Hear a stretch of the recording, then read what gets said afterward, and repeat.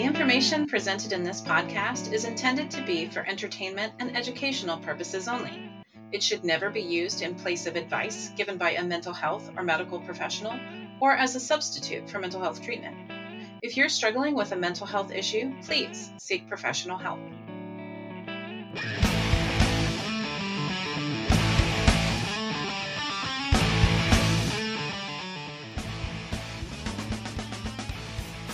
Hello, and welcome to this episode of The Fangirl Business. I'm Catherine.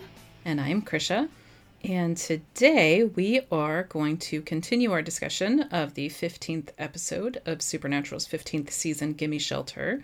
But this episode, we're going to talk about subtext. Because it's been so long since we've recorded a subtext episode. It has been. I mean, not only was it a really long break between the last episode and now, but I mean, the first new episode of season 15 and a half, or whatever it is that they're calling it didn't really have enough for us to do a subtext episode, so we kind of skipped it. So I'm really excited to do a brand new subtext episode with you, Krisha. I missed you, subtext. Yes! And there was just so much fun stuff in this episode. Subtext-wise. You always notice way more than I do, but even I noticed some stuff. Well, I mean, that beginning scene, that whole beginning sequence was just me shrieking about how we were getting Married Dustiel content again after so long. Mm-hmm. It made me so happy. Do you explain, do you unpack what it was that you were squeeing about? Well, they were dividing up the parental duties, and it was adorable and slightly frustrating because I feel like there was some continuity stuff that didn't make a ton of sense. You know, like we were talking about last week with Last Holiday. Why is Cass gone? Didn't make a ton of sense. And then now Dean and Sam are like, oh, we gotta go. Stay here with Jack. And Cass is like, why don't I come with you? Because, you know, Cass is logical. And, and they're just like, no, and, you know, Cass is like, you can't just go barging in. And anyway, that part, it was adorable, but also like, yeah, Cass has a point here, guys. But yeah, so they're dividing up the parental duties. They're trying to figure out who's going to watch Jack, basically. Cass is back. So Dean's like, yeah, we have this lead on Amara, so we're going to go and you stay with Jack. But hey, don't just sit around the house. You should go keep him busy. Go teach him something. It's like the hunter equivalent of going to play catch in the yard or something. Go find a case. And Cass is just like, no. You know, because he's been gone for weeks. I'm sure he's not super interested in going out to work a case with the baby. That from the beginning they're pretty sure is not a monster or a demonic case. So he's kind of like, why? Yep. Why? Sam, what's this case about? I wouldn't worry about it. It's not our kind of thing. You sure it's nothing spooky? I mean, a kid got killed. It's tragic, obviously, but the local cops can handle it. Yeah, great.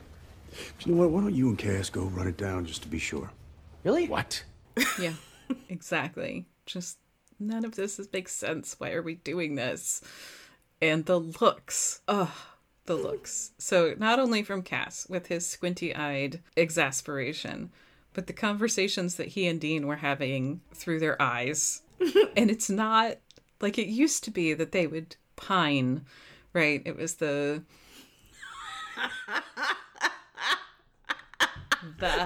eye humming, and now they've moved on to bickering through eye contact, and it's just the best thing.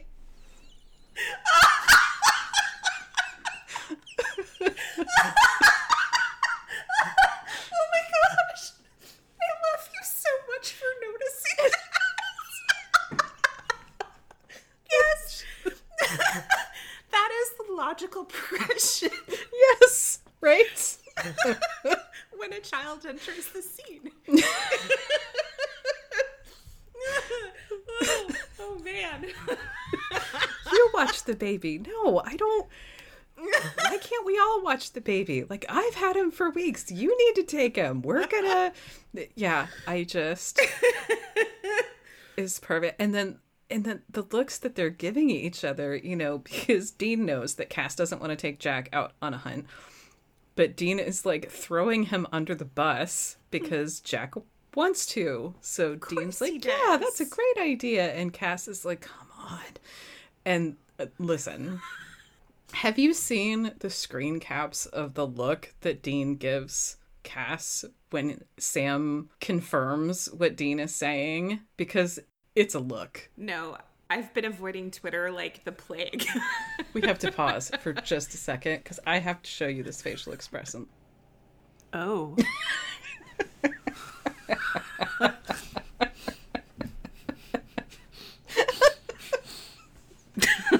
Oh.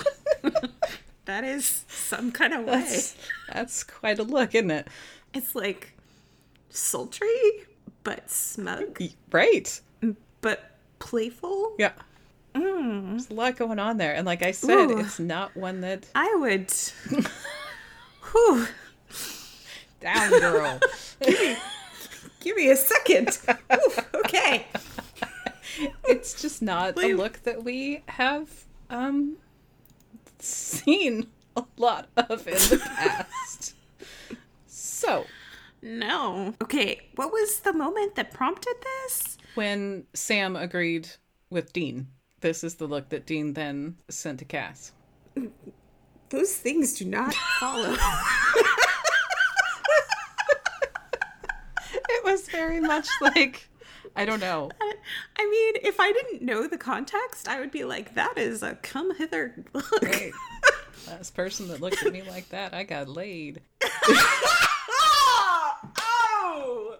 Boom! Uh-huh. Yes. Yeah, there's a lot going on in this scene. There's a lot of micro expressions and a lot of eye conversations, and there's just a lot. You said that there wasn't the pining look. My God. Well, it's not pining, but it's something. well, and I mean, like, you look at Cass's face. Cass is just like, really? He's very like.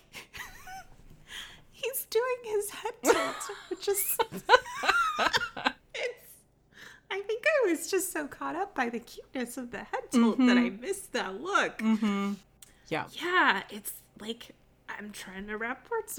It's come hither. It's smug. Mm-hmm. It's sultry. Damn. Come on back, Catherine. Come on back. I don't know. I might live in this photo for a while. I know. It's a fun place to be. No, but like, wow. Okay. Mm-hmm. So that happened.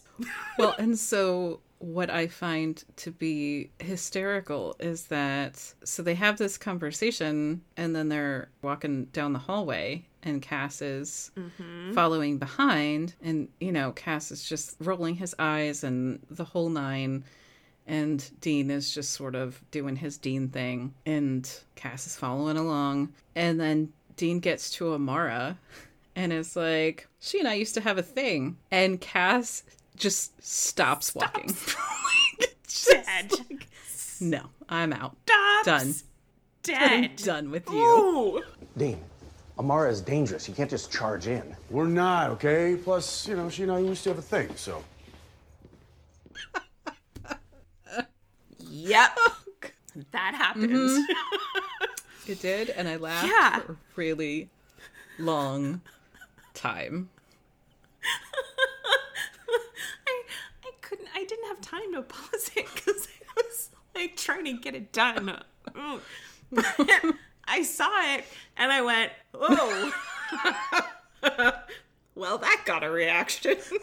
That was for us. That was for us. Thank you. Yeah. But it's just so funny because it's both a testament to Dean knowing how to get Cass off his back and Cass just being 100% done with Dean's crap. I've reached my limit. It is right here. I'm done now. Fine.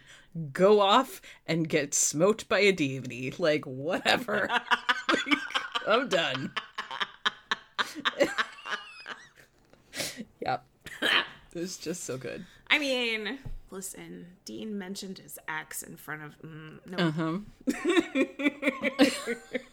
It was a great moment. Mm-hmm. I appreciated it. Actually, I want to go back now and see what Sam's face looked like for that comment. Do it.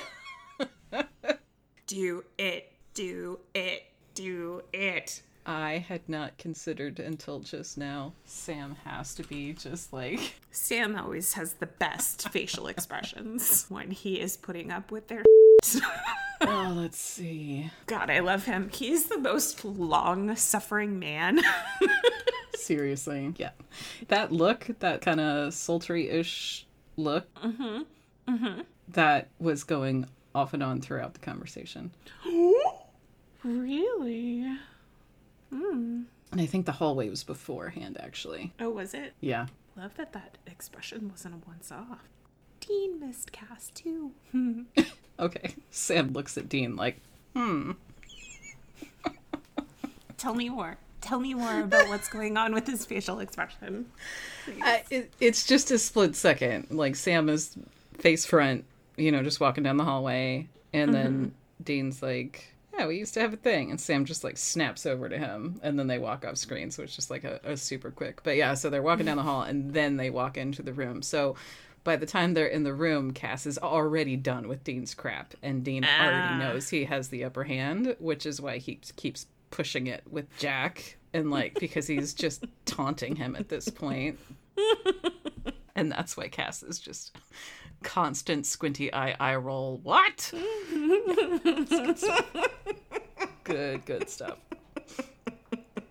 So funny. I love them. I feel like in the past there's been a lot of subtext that's episode wide, and I feel like for this one it was a lot of little bits. Just like a lot of...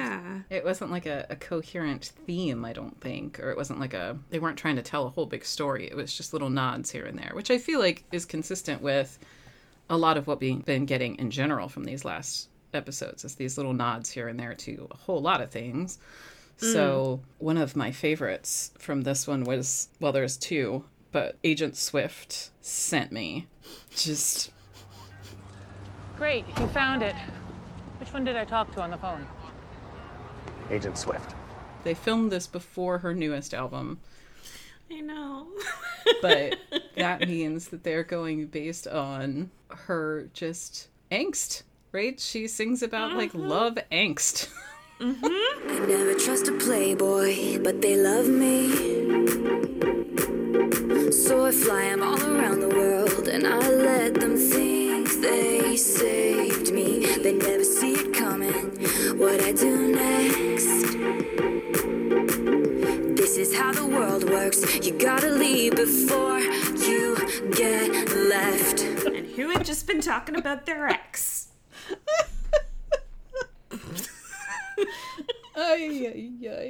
My brain did the same thing.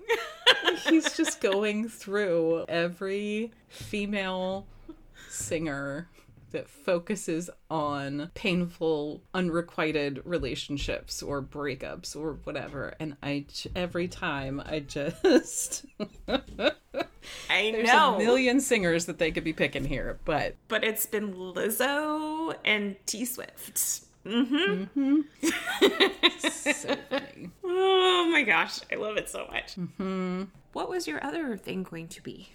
The other little quick thing that they inserted was when they were calling the Crossroads Demon, Cass put a picture of himself in a cowboy hat in the box. And we know that that's a promo shot. We know that. But within the context of this universe, who would have taken a picture of Cass wearing a cowboy hat? And then printed it out. Oh my gosh, my brain had not gone there. I am Dean was taking pictures of Kaz in the cowboy hat and saving them and printing them out. Oh my gosh! Mm-hmm. Okay, because my brain had just gone to the... Look, just act like you're from Tombstone, okay? The city? The movie. With Kurt Russell, I made you watch it. Yeah. The one with guns and tuberculosis. I'm your Huckleberry. Yeah, exactly. Mm-hmm. And that whole scene with the two of them being cowboys together and Dean's cowboy kink. And it had not gone to the place of who would have taken the photo within the universe. And then he gave it to Cass. And I love that that's the picture that Cass keeps around. I know! For this kind of thing. Because I'm quite sure he knows that it's a picture that Dean would love. Because he's wearing a cowboy hat. I know! It's so perfect. Oh my gosh. Okay. So yeah, those were my big, squee favorites. I have existential questions about other things. And obviously, the Dean Amara conversation raises subtextual questions. Dean and Cass, their relationship has been solid. Yes. And he joked about Amara. Dean joked about Amara on the way out the door, but it seemed like the closer they got to her, the cagier he got. And Cass was sort of asking how they were doing, and Dean just shut him down and hung up on him. Basically. Okay, well, hey, just, be careful of those hallelujah types. I mean, most played straight, but there's some that think that every Fed is deep state. If I were you, I would divide and conquer. Have Jack drink the Kool-Aid and sign up. You go in flashing a badge, Okay, I understand. How's the search for Amara? Well, it's dandy. We'll talk to you later. And it wasn't a Cass thing because they had just talked about the case and Dean was happy to talk about that. He just specifically did not want to talk about Amara. With Cass. Yeah, I mean, he was kind of talking about her with Sam, but he was being cagey even with Sam. So I can't figure out if it was a Cass specific thing or if it was just Dean being wigged out by Amara, which both seem plausible. Yeah. Because, Dean does not like not being in control. No. We do know that. And he didn't have control over his feelings in the situation with Amara. I don't want to call it a relationship because relationships need consent and mutuality. And I don't think that was there. It was all about this attraction that was at a cosmic level that wasn't really attraction. It was something else. But it was manifesting in terms of, desire in the physical realm kind of deal. So maybe we can backtrack a little bit and talk about that first of all, because you and I have talked privately about Amara before, and I like Amara for a lot of reasons. A lot of those reasons being that she shed light on the truth of who Chuck is, which is a far more complex and problematic God than we had understood at that point. I kind of characterized him to myself before Amara as flaky, but well-intentioned. Mm-hmm. And she's the first one that really brings up substantive issues about who's telling the story and how the narrative is framed by the victor and how that's problematic and how his truth is not her truth. And so I liked her for that. The soul eating thing wasn't cute. Some issues there. There were just a few. But I think the thing that was the biggest problematic issue for me was the way that her relationship with Dean was framed. And I think he made her softer in many ways and gave her access to sort of an understanding of what humanity was, but it was in this very non-consensual way. Yep. In that he had an attraction to her that he did not want, but but he had no control over. And I don't think it was something that she started out trying to exploit, but later on it was definitely something that she pulled on, like when she appeared in the bunker. It's been a while since I saw this season, but she started using their bond, and so there were just some really uncomfortable elements to that again, like I think it's really within the past few years that we've started to come to terms with thinking about non-consensual stuff in terms of men being victims as well. And so I think they were kind of playing with that, but I don't think that it was something that they had a full grasp on as it was happening. And so I think that kind of the further we get along, the more problematic and complex our interpretation of that is. I don't know if you agree with me on that or not, but that was kind of my take on it.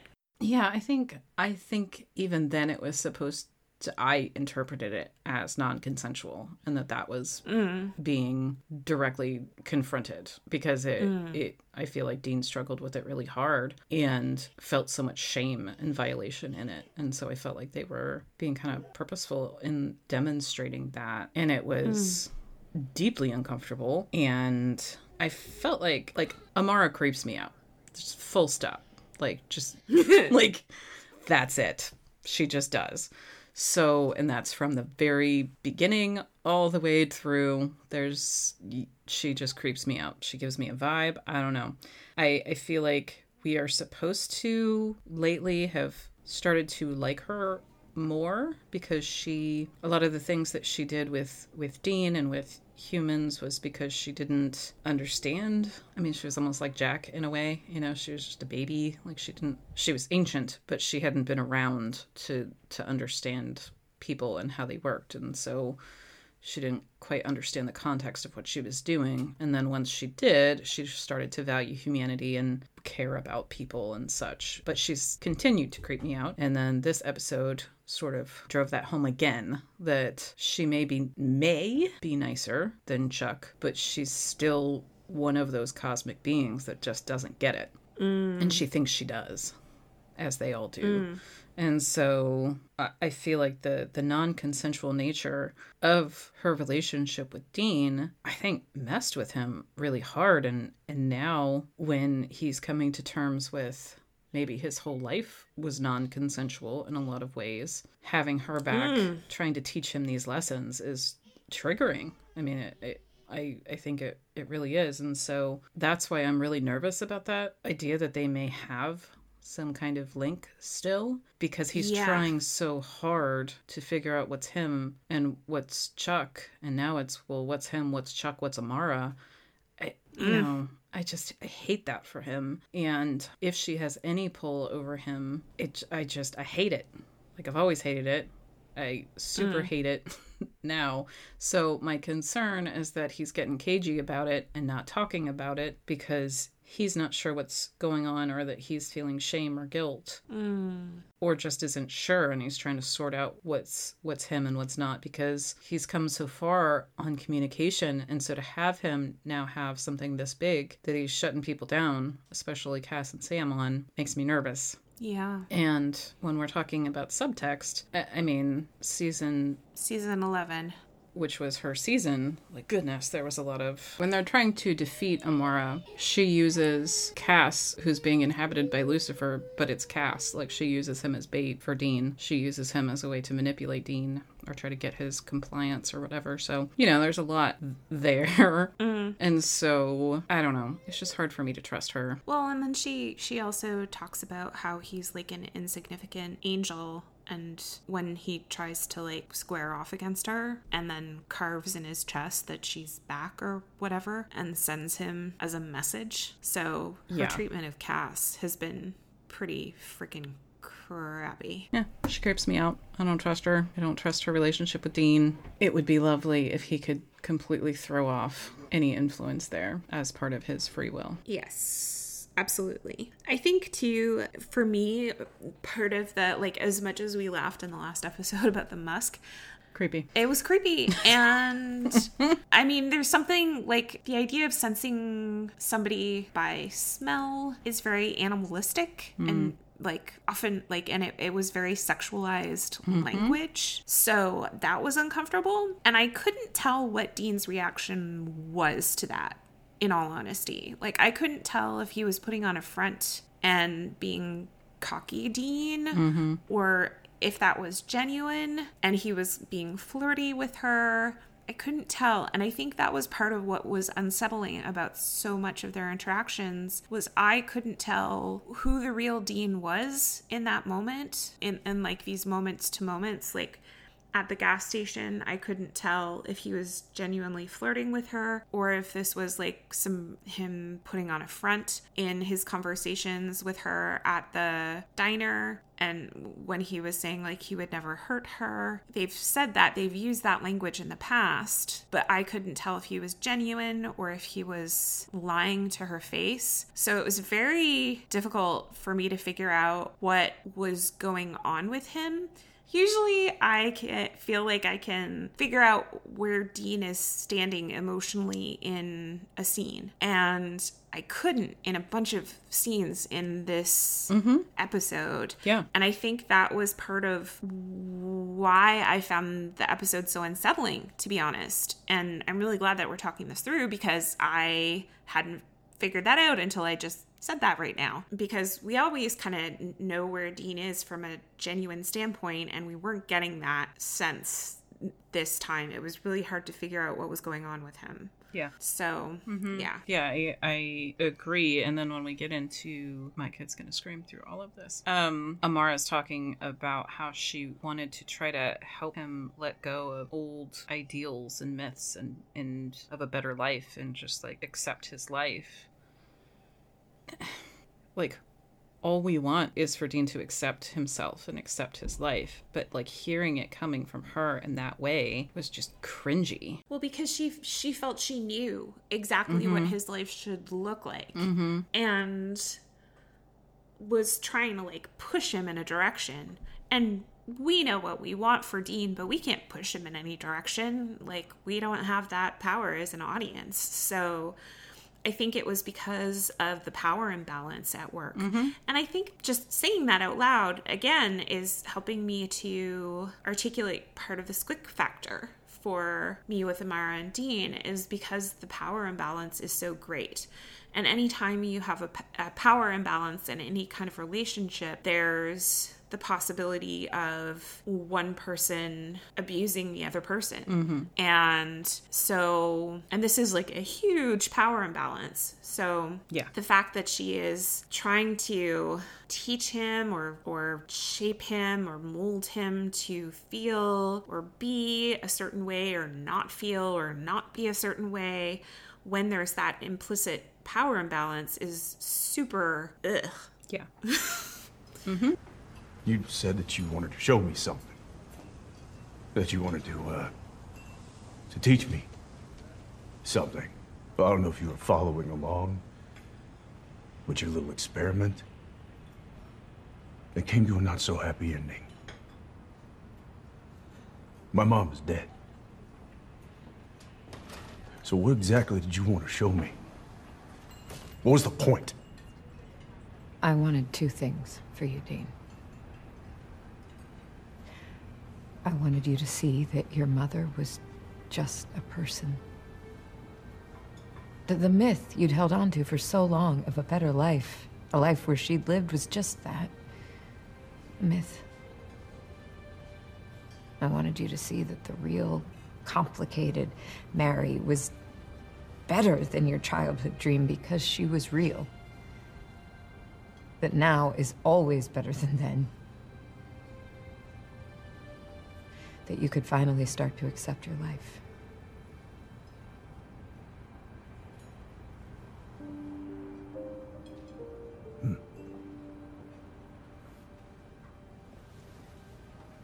And the second thing? I thought having her back would release you. Put that fire out. Your anger. But I guess we both know I failed at that. So that's another element of their relationship that I think is important to mention. Yeah. So yeah, it'll be interesting to see where that goes, because I'm not comfortable with it at this time. And I never have been, but yeah. Neither am I. And I think it's always been this weird, like, it's, if we're gonna call it a relationship, it's his most recent relationship. And it's always been, I think in the face of like Destiel fandom, it's been this weird heteronormative possibility for Dean. Yeah. That undermines the potential of other options for him, namely Cass. And so I think it makes sense that, like, as Destiel shippers, we kind of have some antipathy towards Amara. But I think that there are a lot of reasons outside of that for us to have concerns about Dean and his feelings about Amara, and how much they're his feelings and how much they're not, how much is the connection through the mark, and all of that complicated, weird, cosmic stuff. I just think it's fascinating too, when we look at it through the lens of Destiel, the idea that Chuck as God doesn't get Dean but thinks he does, and Amara as the darkness thinks she gets Dean but she doesn't. But then Cass is also a celestial being, right? He's not God or the darkness, but he's still, like, he's an angel, and he gets Dean. He does.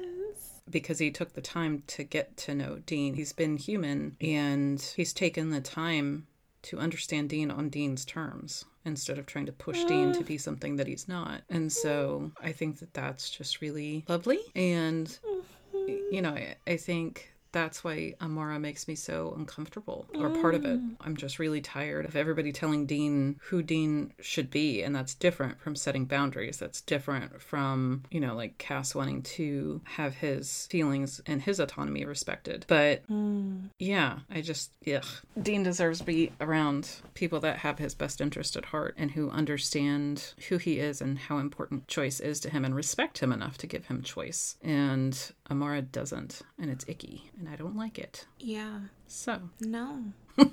You know what I love about what you just articulated is that within the Destiel fandom, there's very much the mythology surrounding the profound bond, and how Cass knew who Dean was because he rebuilt him atom by atom from, you know, a soul into a body when he pulled him from hell. And I think that's really romantic and beautiful. And, you know, he does talk about the profound bond, and he does leave his mark on Dean.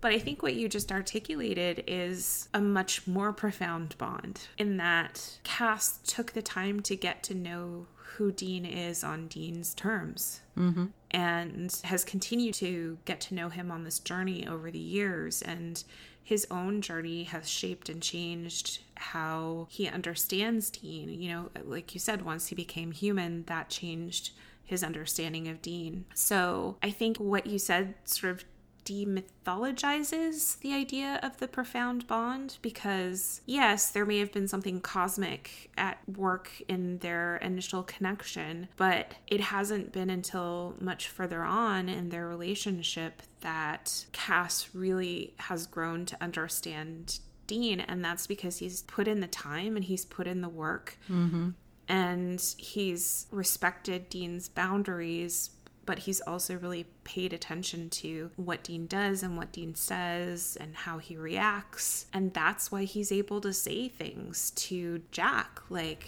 you know, Dean, he feels things more acutely than any human I've ever known. So it's possible he could work through this. One day he may explode and let it all out and breathe deeply and move on. And we've talked about how he just understands him. Right. And it's because of the work that he's put into that relationship that he does. It's not some sort of mystical cosmic thing, because the Cass who pulled Dean out of hell and laid that mark on Dean was also the Cass who said that he would throw Dean back into hell if he didn't respect him. You should show me some respect. I dragged you out of hell. I can throw you back in. that's, that's not a two-way relationship. And in the best relationships, you both cause each other to grow and change over time. And I think we've seen that with Dean and Cass. So I just appreciate what you just said about difference between Chuck and Amara and Cass, because I think it does some important work in terms of taking apart the mythology surrounding Destiel and looking at it in terms of real human relationships. And, it's something that any of us can do. And that's profoundly beautiful. So thank you for articulating it the way that you just did, because I feel like that just my brain just went all kinds of really fun places with it. Yeah. Well, it leads me to the big sort of question I had in this episode. So Destiel content is typically pretty subtle. It's been rather blunt recently, but so Sylvia, when she was sitting there talking to Jack was asking about Connor, who was the boy who had been killed, and she said, Connor and I, we dated years ago. Sort of. More like we watched a lot of old movies together.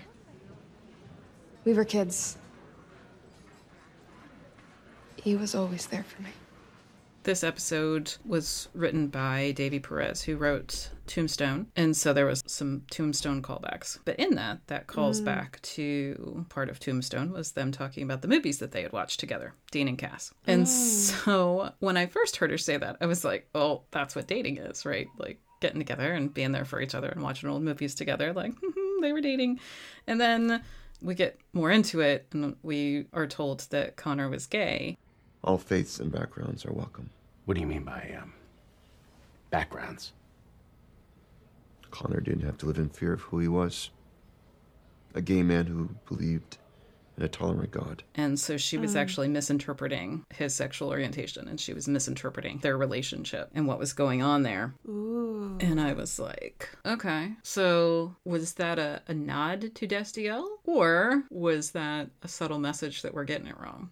Interesting. My immediate reaction would be that she's the villain of the piece. So that's a good point. That's a solid point. I wouldn't rush to parallel her with either Dean or Cass. It was more like the meta of it, like where the writer is trying to tell us something. Well, they could have been, but I mean, like we've talked about. What the writers think is only part of the equation. Yeah, we just disagree. Just like the spelling of Cass. We just do not accept. Absolutely. Absolutely. And that's completely fine. I'm feeling fiery about this. So, yes, they could be trying to tell us a message. But I wonder if I would pair her more with Amara.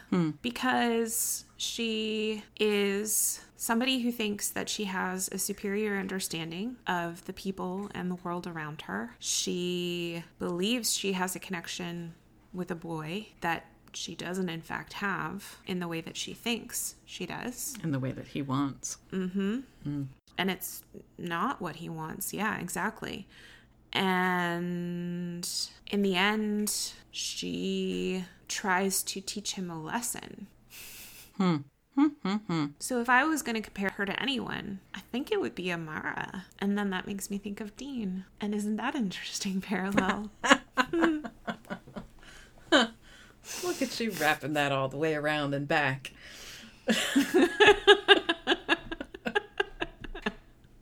Well, I guess it was, I think, so in this episode, we have Amara specifically talking about how she set things up to try to get Dean to live more authentically or to be more accepting of himself and his life. In the same episode where Cass and Pastor Sexy are having an open conversation about the sexual orientation of a gay man and how he found acceptance in this place. So Yep, I think that was important. Well, and I think too, if we want to take this metaphor further, there is a certain judgment that Amara is casting in the fact that Dean didn't learn the lesson that she wanted him to learn. And similarly, Sylvia, she enacted judgment against this boy for not living what she thought was the correct way that he should be living. So, yeah. So I would take it in a very different way than a way about, you know, Dusty L in terms of like pairing up the relationship with Dean and Cass and Sylvia and Connor. I think there's some possibly more interesting things if we compare Amara and Dean to Sylvia and Connor. Yeah. See, I knew you'd be good to ask that question too. Well, that's lovely. I accept and internalize your assessment. Thank you.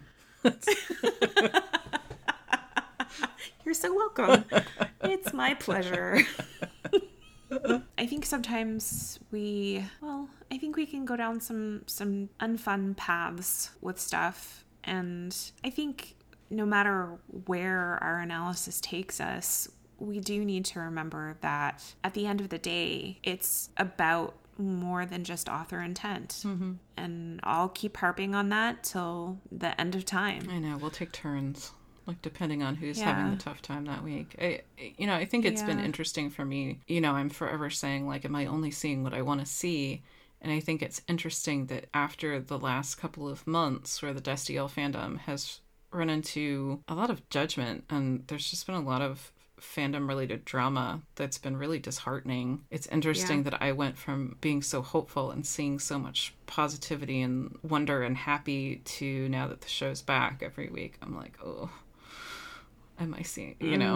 And so it's interesting. I don't know if that's my headspace that colors the way that I interpret it, or if it's just like the nagging, I don't know if fear is the right word, but, you know, just anxiety about where this is going. So, I don't know. But it's just an interesting little reflection, I guess, of how I've been interpreting the subtext lately. Yeah, and I think it's worth thinking about because, again, we are relative newbies to the Dusty L fandom, both of us, and we have not experienced the ups and downs that many of these fans have over the years.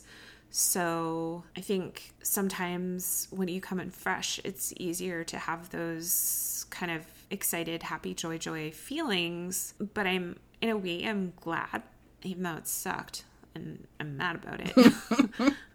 I am glad that I've lived through just a snippet of what the wider Dusty L fandom has experienced for a really long time, because it is really disheartening when you get clobbered from really unexpected corners and really unexpected places regarding something that you value so much. And I know that a lot of the Dusty L shippers have gone through a lot of really heavy stuff over the years. So I think it's been worthwhile to have a small taste, a small experience of that, so that we can better appreciate the fact that, a lot of Dusty L stans struggle and have a really hard time with the way that they so deeply love the ship and the way that it has been represented on the show and talked about by various figures surrounding the show for such a long time. So I think it's been worth experiencing in a weird way. I'm glad that I've experienced it because it helps me to appreciate more just how incredible these long-term stans are of this particular ship. And I just I keep saying my hats go off to them because Dusty L shippers I just have immense respect, and that respect just keeps going up. Yeah. So. Yeah. Because I watched the show for the first time in 2012, and because I was only half watching it because I had a newborn, I didn't pick up a lot of the nonverbals. And so, so I didn't pick up on it. I didn't pick up on Dusty L when I was watching. I remember when I got done with that first watch, and then I went to social media and I saw it immediately, and I was like, wait, what? Dean and Cass? And then it was just that thing that you sit with for like a second and a half, and I was like, oh yeah. Yeah. Did I see that? It's funny. I'm there. Yep, yellow right. And so And so, like, I have shipped it since then, but not in a way that had any expectations attached, I guess, the way that it does kind of now. But I was also in a different place with my own personal journey with myself and my sexual orientation and things like that. And so, you know, that's what's so amazing about this show, is that it brings out different things at different times, and it's helped me evolve and understand and reflect on different parts of myself. And that's true of the show and the fandom, and it's this really lovely feedback loop, I guess. So, you know, now that we are well and truly down the existential rabbit hole, why does that keep happening when we talk about subtext lately? So that's just because we're getting towards the end and we're like just really really reflecting on the journey, huh? I think it's a little bit of everything. I guess for me, let me think about this for a second. If we're going to be super reflective, it's interesting. I always try to manage my expectations when it comes to the show, and I've been working really hard to do that so that if nothing does come to fruition with text in terms of Destiel realness, that I won't be devastated. But I can't ignore how meaningful it would be, you know, talking about coming to terms with our own sexuality. As somebody who is mature and has just sort of started to come to terms with my sexuality within the past couple of years, to have that be something that I see on screen with a character who is around my age and who presented to the world as straight for most of their life. I mean, that was my journey. So it would be incredibly meaningful to see something like that on screen with Dean in terms of affirmation and representation. And I mean, I would cry a lot if that ended up happening. But I think that, you know, I just recently read an article where they were talking about if we don't get canon Destiel, I say that with air quotes, I do that a lot. Like Cass. That the entire legacy of the show would be tainted by the queer baitings that has happened. And I've really sat with that and thought about it for the past week and just tried to like non-judgmentally feel my way through that. And I think in the end, for me personally, there is meaning in the journey of discovering Destiel for myself that will have a profound impact on my life going forward, and already has had a profound impact on my life now. And how the show ends can't take that away from me. And so for me personally, I feel like today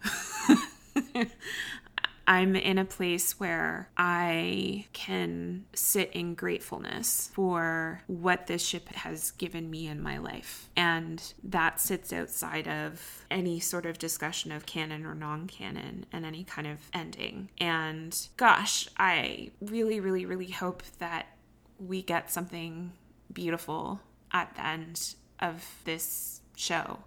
But that's not going to define for me what this has meant for me. Does that make any kind of sense? No, it does, because I think, you know, when I look back, you know, so it's 2012 and I have just looked at Twitter and recognized Destiel and been like, oh, yeah, totally see that. I didn't have expectations on it because the show is still going, you know, and so I think when a show is still going, whether it's a het relationship or any kind of romantic slow burn, you don't expect that until the end. Right, because that's the hook, right? And so I just always enjoyed it because it was like, oh, they're going to keep flirting around it for another year. Cool. Season 10, season 12, season 14, like, you know, fine. And so now with a het ship, you always know they're going to pay it off at some point unless the show gets canceled. And I guess that's the tough part of this. Because you're exactly right in that what the ship has given me personally will not be changed by what happens if they bro pal all the way to the end. For me, it won't. I mean, I'll be enraged, don't get me wrong, but like the journey that I went on will still have been my experience. For new people, though, I think it might influence whether other people come to the show or not, because they would know already. You know, a lot of people find out before they start what is going to happen. And so I think it would be kind of a tragedy that other people might not get to have that same journey, you know, because binging is very different than a week-to-week journey with a show. That's a really interesting insight. I was helping my daughter today, helping her find what she wanted to watch on TV, and there's I can't remember if we were on Netflix or Disney Plus or whatever it was, but she said, what's that section? She's like, what does representation matters mean? And we had this really long conversation about representation in television and fiction and how that impacts perspective and how it normalizes certain things. And I'm sort of explaining messaging to her, and we're going through like the race and gender and sexual orientation of most of the characters that we read books about or that she sees. And, you know, at 8 years old, she was able to recognize. She's like, well, there was one gay character in one show that I watched. And she looked at me and she had said, one. You know? And it's like, yeah. Yeah, one. And that's with her having parents that are pretty purposeful in trying to make sure that she gets representation in the things that she's watching or reading. So, you know, I guess I have hopes and expectations. I have hopes because I think the representation would be huge and life-changing, world-changing for not only individuals, but at a societal level. Yeah. But we'll see. I don't know. But I do think the closer we get to the end, it's not that just fun week to week playing with the subtext kind of stuff. It really is like, where are we really going? Like we're into the last 5. Like, okay, so what are we doing here? Like what's happening here? What is the message that you're going to leave us with? So yeah, we're probably going to get, you know, more and more existential as it goes. Because that's just kind of what we do. Yeah.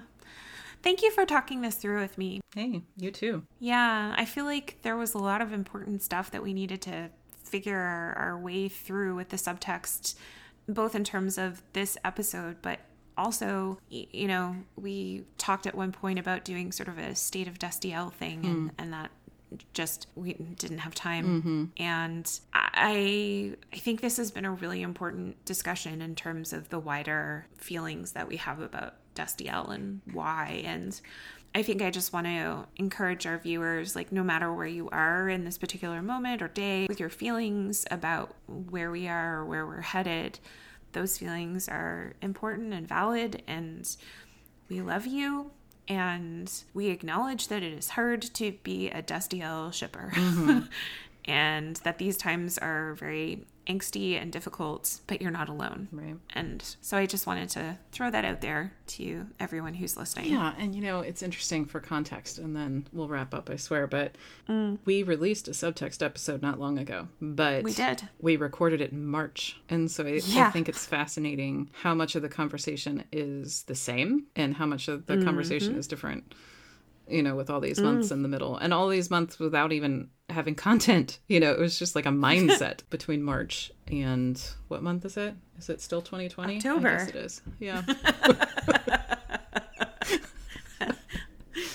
That is so 2020.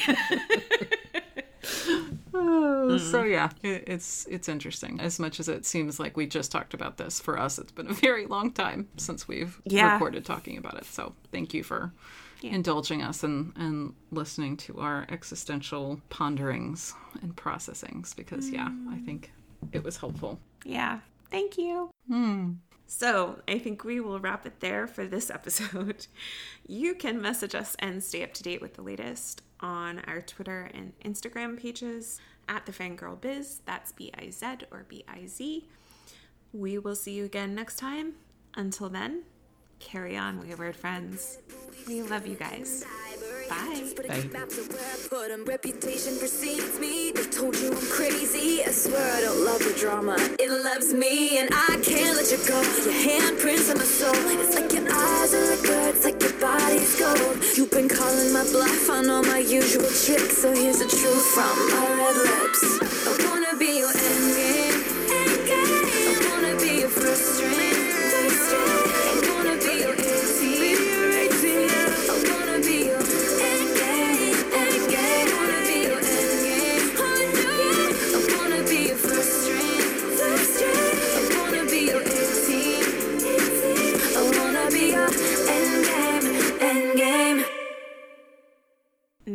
cats are playing Well, in it's the okay box because the again. guy across the street has his 4-wheeler out and going. Just it. Y'all are gonna get what you get this episode, okay? Life is happening in the background. We can't stop it.